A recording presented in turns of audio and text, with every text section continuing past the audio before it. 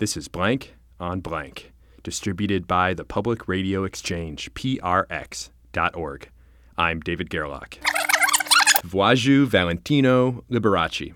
I really hope I got that right. Liberace. One of the few people who is known by just one name. I mean, where do you begin? Sparkling wardrobes, flickering candelabras, Rolls Royces on stage like chariots. I mean, they really don't make stars like that anymore. We came across a rarely heard interview Liberace did in 1968. And yes, he talks about his fashion sense. But what we didn't expect to hear was Liberace's presidential platform, part FDR, part Reagan. The campaign slogan, "Get off your duff."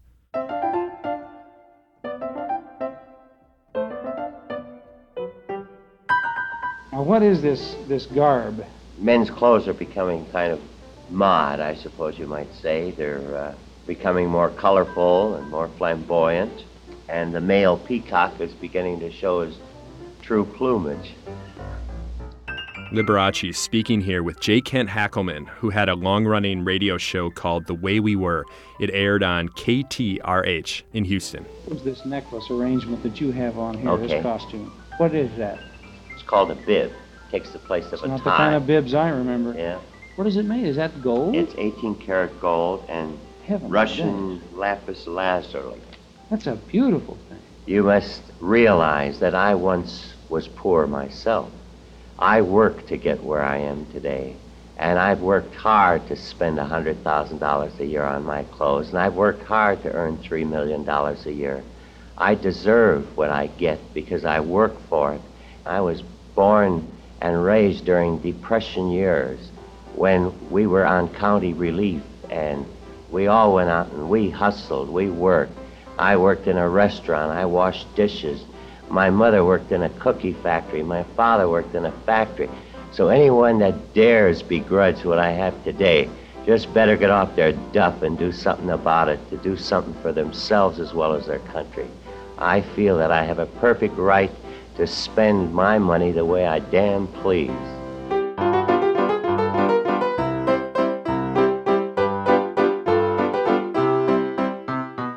I don't profess to be a healer, a minister, a priest. I feel as an entertainer I can do more good for the world than I would if I were a soapbox orator or a self-made politician. I was, some years ago, privileged to have an audience with Pope Pius XII and later with Cardinal Cushing. And both of these men likened my work dealing with the public in all parts of the world to the work that they were trying to do from the pulpit.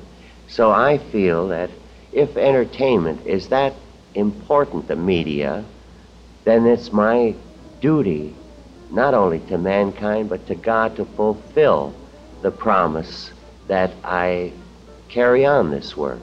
If someone, for instance, can forget their pains and their ills and their strife by watching any performer, then I think this work is worthwhile, yes. And you found a niche that you are perfectly comfortable I've in. found my bag, yes. If I were president. Here we go. In the first place, you'd have campaign buttons with candelabras on them. No, I Oh, you would wouldn't. spend the money that is spent on wars every 20 years and spend it on giving people work. Let them build roads, bridges, buildings, schools. In a way, though, you're being contradictory, aren't you? Because a few moments ago you were suggesting that the people get up off their duffs and do these things themselves and put it up with their bootstraps.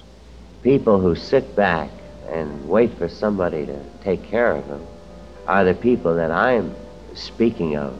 These are the people that, if shown a way, can be useful to our society. Well, Mr. President, what about those who are shown and don't pay any attention? Well, then I guess they're just basic criminal people that don't belong in our society. People in show business who are interested in politics, like Ronald Reagan, fare so well because they do know the magic of dealing with the public. This is something that can't be taught in a book. If they can produce, after they've won over a public, If you can live up to your ballyhoo, you got it made.